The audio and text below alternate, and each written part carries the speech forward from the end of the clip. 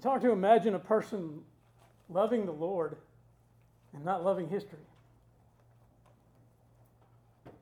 The history is God's working out of things through time, things that He had ordained before the world ever was, things He had decreed. It's also good to read about the past and what Christians endured at different times, different places, because we are so stuck by the tyranny of the times that we live. We look at where we are and say, oh, how bad it is and how worse. It can't get much worse than that, and maybe it's never been that bad. But in the 15th and 16th century, which are called by many as part of the medieval age,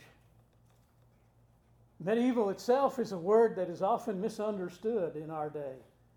Some hear that word evil at the end and think that it must have been an evil time, but it's E-V-A-L, not E-V-I-L. And the word simply means Middle Ages. Midi equals middle, eval equals ages. It is the period between the Roman Empire's fall and the Renaissance. It's also the period where the Reformation began. Life was extremely difficult. Poverty, famine, plagues.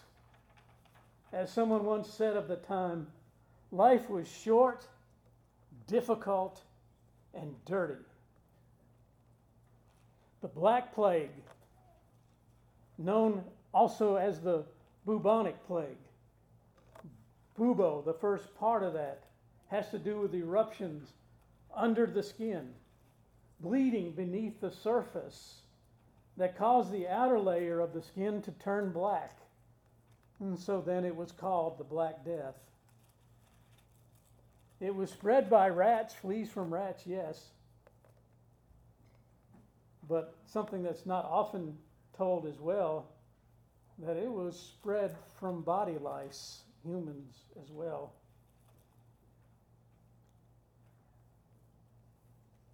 No area of the globe was spared.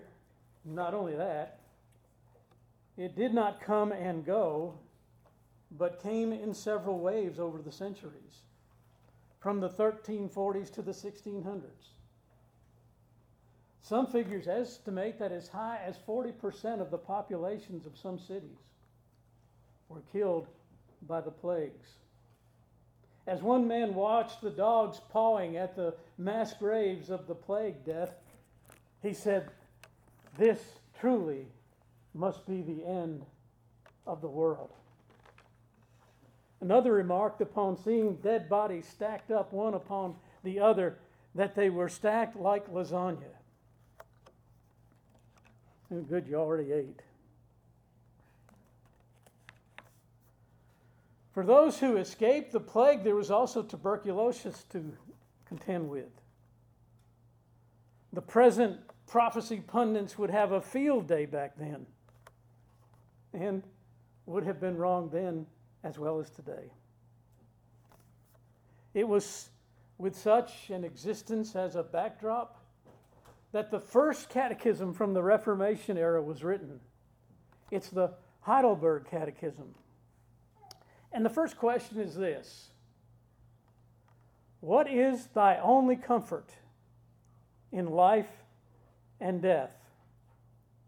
And the answer is this: that I, with body and soul, both in life and death, am not my own, but belong unto my faithful Savior, Jesus Christ, who, with his precious blood, has fully satisfied for all my sins, and delivered me from all the power of the devil, and so preserves me that without the will of my heavenly Father not a hair can fall from my head.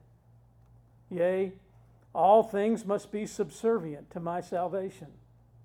And therefore, by his Holy Spirit, he also assured me of eternal life, and makes me sincerely willing and ready henceforth to live unto him. What a beautiful picture of faith. And we celebrate on this day a work of God among his people called the Reformation. The term is important, for the Reformation is not a remaking. We have detractors that will say, oh, well, Calvin and the rest of them, they came up with new doctrines. No, they didn't. There was no remodeling. There was no reimagining, but a renewing, a returning to the faith once for all delivered to the saints. Certainly we rejoice in the work of Martin Luther, but there were many others, the bulk of whom are now forgotten with the passage of time. And though never completely lost, the teachings of justification by faith alone in Christ alone had been draped over by certain works and ceremonies and even financial offerings. If you read Martin Luther's theses that he put up on the door of the church, you will find that most of it have to do with indulgences, and we spoke of that before, people paying advance for their sins monetarily that they might be forgiven. Justification. I hope to, before my days run out, to instill in each and every hearer a love of that word, justification. A right standing before God.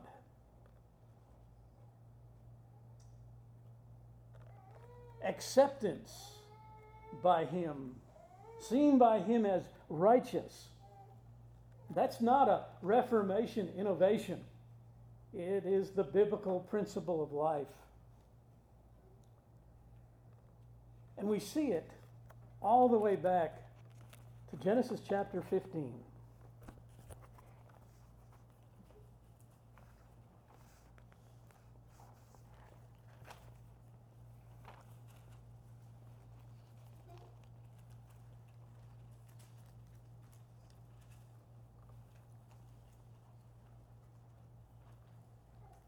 In Genesis 15, verse 6,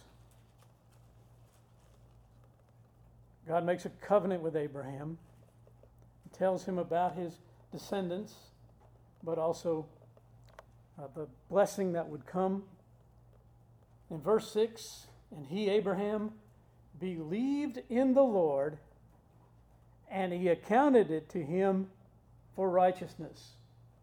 So he believed, that is, he had faith. Faith in what? Faith has to have an object. In the Lord, and that was what? Accounted to him as righteousness. Justified then by faith.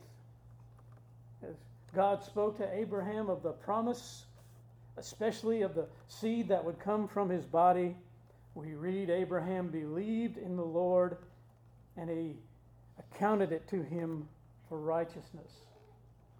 The true depth of that statement is often forgotten and escapes the apprehension of many minds. There are 3 world religions that are claiming Abraham. The Muslims claim Abraham. The Jews claim Abraham. And Christians claim Abraham.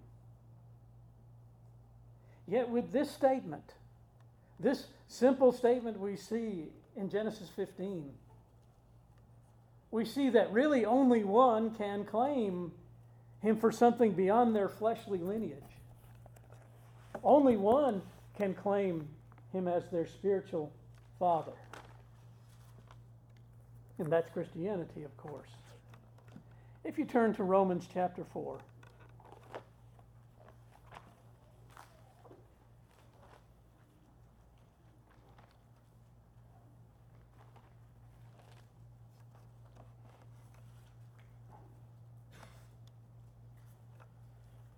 In Romans chapter 4 and verse 9, does this blessedness then come upon the circumcised only, or upon the uncircumcised also? For we say that faith was accounted to Abraham for righteousness. How then was it accounted? While he was circumcised or uncircumcised? Not while circumcised, but while uncircumcised. And he received the sign of circumcision, a seal of the righteousness of the faith which he had while still uncircumcised, that he might be the father of all those who believe, though they are uncircumcised, and righteousness might be imputed to them also, and the father of circumcision to those who are not only are of the circumcision, but who also walk in the steps of the faith which our father Abraham had while still uncircumcised. And then verse 19, as he continues speaking of Abraham, and not being weak in faith, he did not consider his own body already dead, since he was about 100 years old, and the deadness of Sarah's womb. He did not waver at the promise of God through unbelief, but was strengthened in faith, giving glory to God, and being fully convinced that what he had promised, he was also able to perform. Therefore, it was accounted to him for righteousness. Now, it was not written for his sake alone that it was imputed to him, but also for us.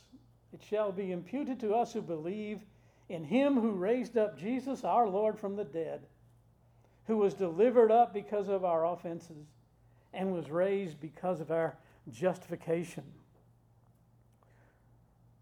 The recounting of Abraham's offering of Isaac also shows the same thing in the mind of Abraham. The clear faith that we look at and we see that story, and so many people say, why would God ever ask Abraham to sacrifice his son? And you get carried away with that, but you miss the fact that when Abraham had set everything up and he had set Isaac down on that place of altar to be sacrificed, and he pulled back the knife to bring it down, the child asked him, what are we doing? And Abraham said, perhaps the Lord will provide a ram.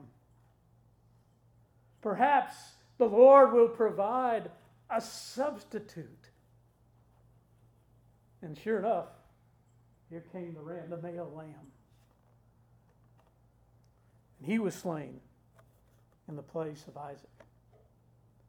See, Abraham knew what a lot of liberals running around today don't know about substitutionary atonement. That someone had to die in our place for us to be forgiven.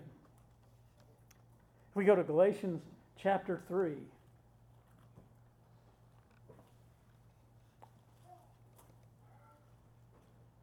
Galatians 3 and verse 6. Just as Abraham believed God, and it was accounted to him for righteousness. Therefore, know that those who are of faith are sons of Abraham. And the scripture, foreseeing that God would justify the Gentiles by faith, preached the gospel to Abraham beforehand, saying, in you all the nations shall be blessed. So then those who are of faith are blessed with believing Abraham.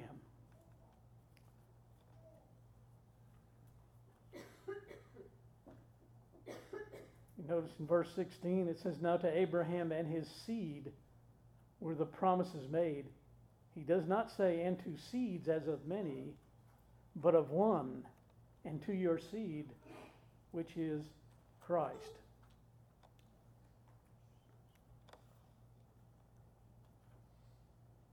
So it is said that he had the gospel preached to him. Well, one might say, well, it was good news that he would be the father of a nation. Surely that would be good news. But it went much further than that.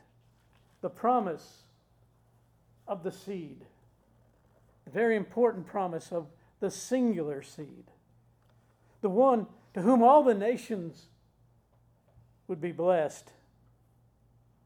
And someone might say, well, especially if they're of the liberal side, they might say, well, that's Paul. All right, let us go to John chapter 8.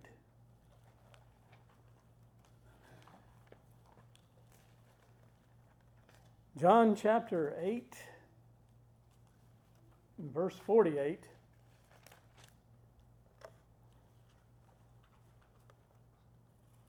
And the Jews answered and said to him, to Jesus, do we not rightly say that you are a Samaritan and have a demon? Jesus answered, I do not have a demon, but I honor my Father, and you dishonor me. And I do not seek my own glory. There is one who seeks and judges. Most assuredly, I say to you, if anyone keeps my word, he shall never see death. Then the Jews said to him, now we know that you have a demon. Abraham is dead, and the prophets, and you say, if anyone keeps my word, he shall never taste death. Are you greater than our father Abraham, who is dead, and the prophets who are dead? Who do you make yourself out to be? Jesus answered, if I honor myself, my honor is nothing. It is my Father who honors me, of whom you say that he is your God. Yet you have not known him, but I know him. And if I say I do not know him, I shall be a liar like you, but I do know him and keep his word. Well, then what happens next? They're saying that they have Abraham as their father. They say that and because they have Abraham as their father, they have God also. So Jesus takes what they are saying in verse 56. He says this, your father Abraham rejoiced to see my day, and he saw it and was glad. Your father Abraham rejoiced to see my day. You see, Abraham, like all those in the Old Testament that would be saved, they looked forward to, they placed their hope in, they centered their faith on the Messiah that was to come.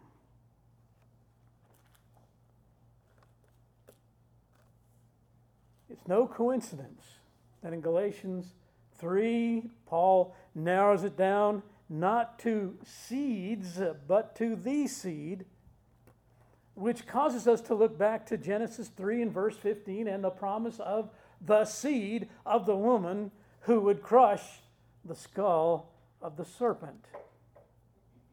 Jesus was the object of the faith of Abraham. Not some nebulous idea, but Jesus himself was the source and fixture and object of the faith. And for Abraham, it was not just a future reality, it was a present one as well. How do we know? Well, the rest of what Jesus says in John chapter 8 and verse 56. Abraham rejoiced to see my day. Okay, don't stop there. And he saw it and was glad. There you go. He saw it. Now, if you press me on the meaning of he saw it, I will reply that it was not just a manner of seeing it as a reality, but also seeing it as in its meaning.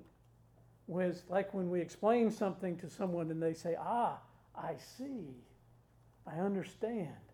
So he not only saw, but he understood who the Savior was, who the Messiah would be. Now there's also this. If God has promised something is to come, we can refer to something that's sometimes called the prophetic sense. And that is, if God said this is going to take place, then we can put it in present tense because for sure it's going to happen. If God says it's going to happen, it's going to happen. So it's as good as done. So we can even call it a present tense kind of thing. It is a reality if God says it's going to come to pass, even if it hasn't come to pass yet. Abraham saw that great truth. It was revealed to him. The gospel was preached to him. And in Hebrews, chapter 11, when they list the great hall of fame of faith, if you want to put it that way, Hebrews 11 and verse 10, it says of Abraham, "For he waited for the city which has foundations, whose builder and maker is God." Abraham was looking for a city, waiting for it to come, which has foundations, whose builder and maker is God. In Revelation 21 and verse 10 we read, "And he carried me away in the Spirit to a great and high mountain, and showed me the great city, the holy Jerusalem, descending out of heaven from God."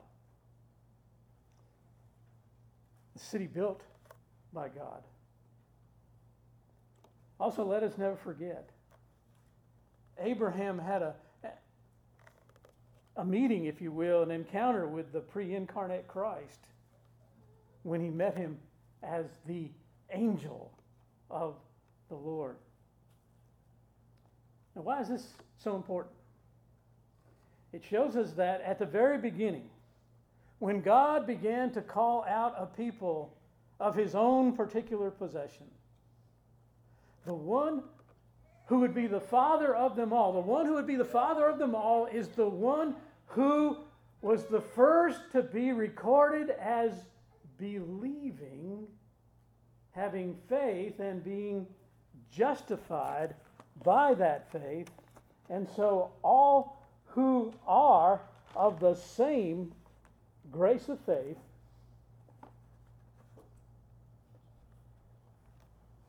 are his children.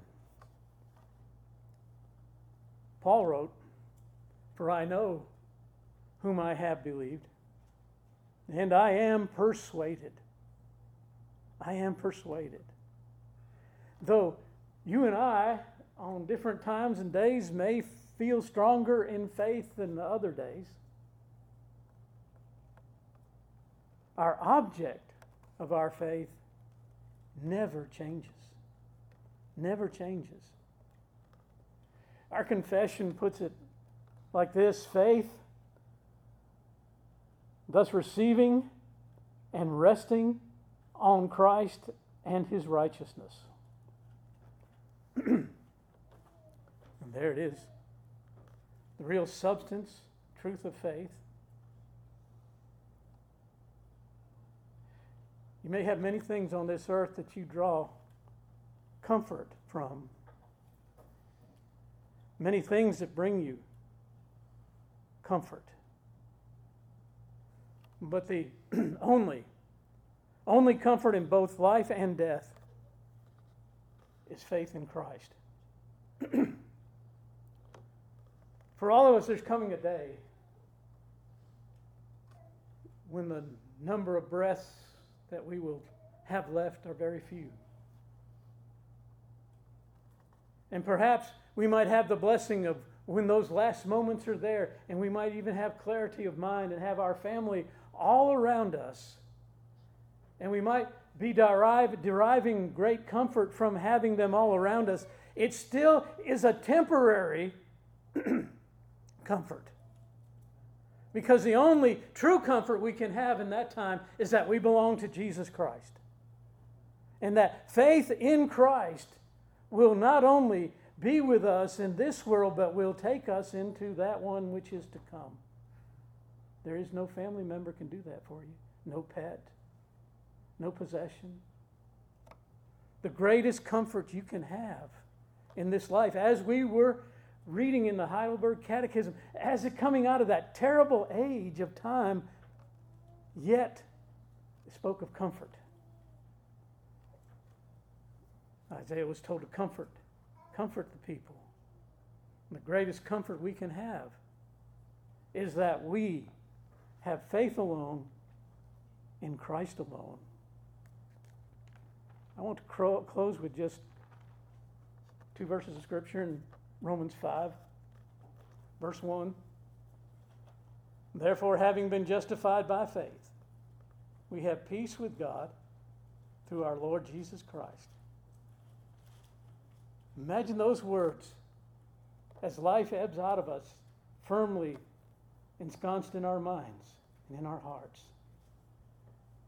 We have peace with God through our Lord Jesus Christ, through whom also we have access by faith into this grace in which we stand, and rejoice in the hope of the glory of God, in which we stand already, in the hope of the glory of God, the not yet, this life, this age, and the age to come, all secured through faith alone, in Christ alone. Let's stand together for prayer.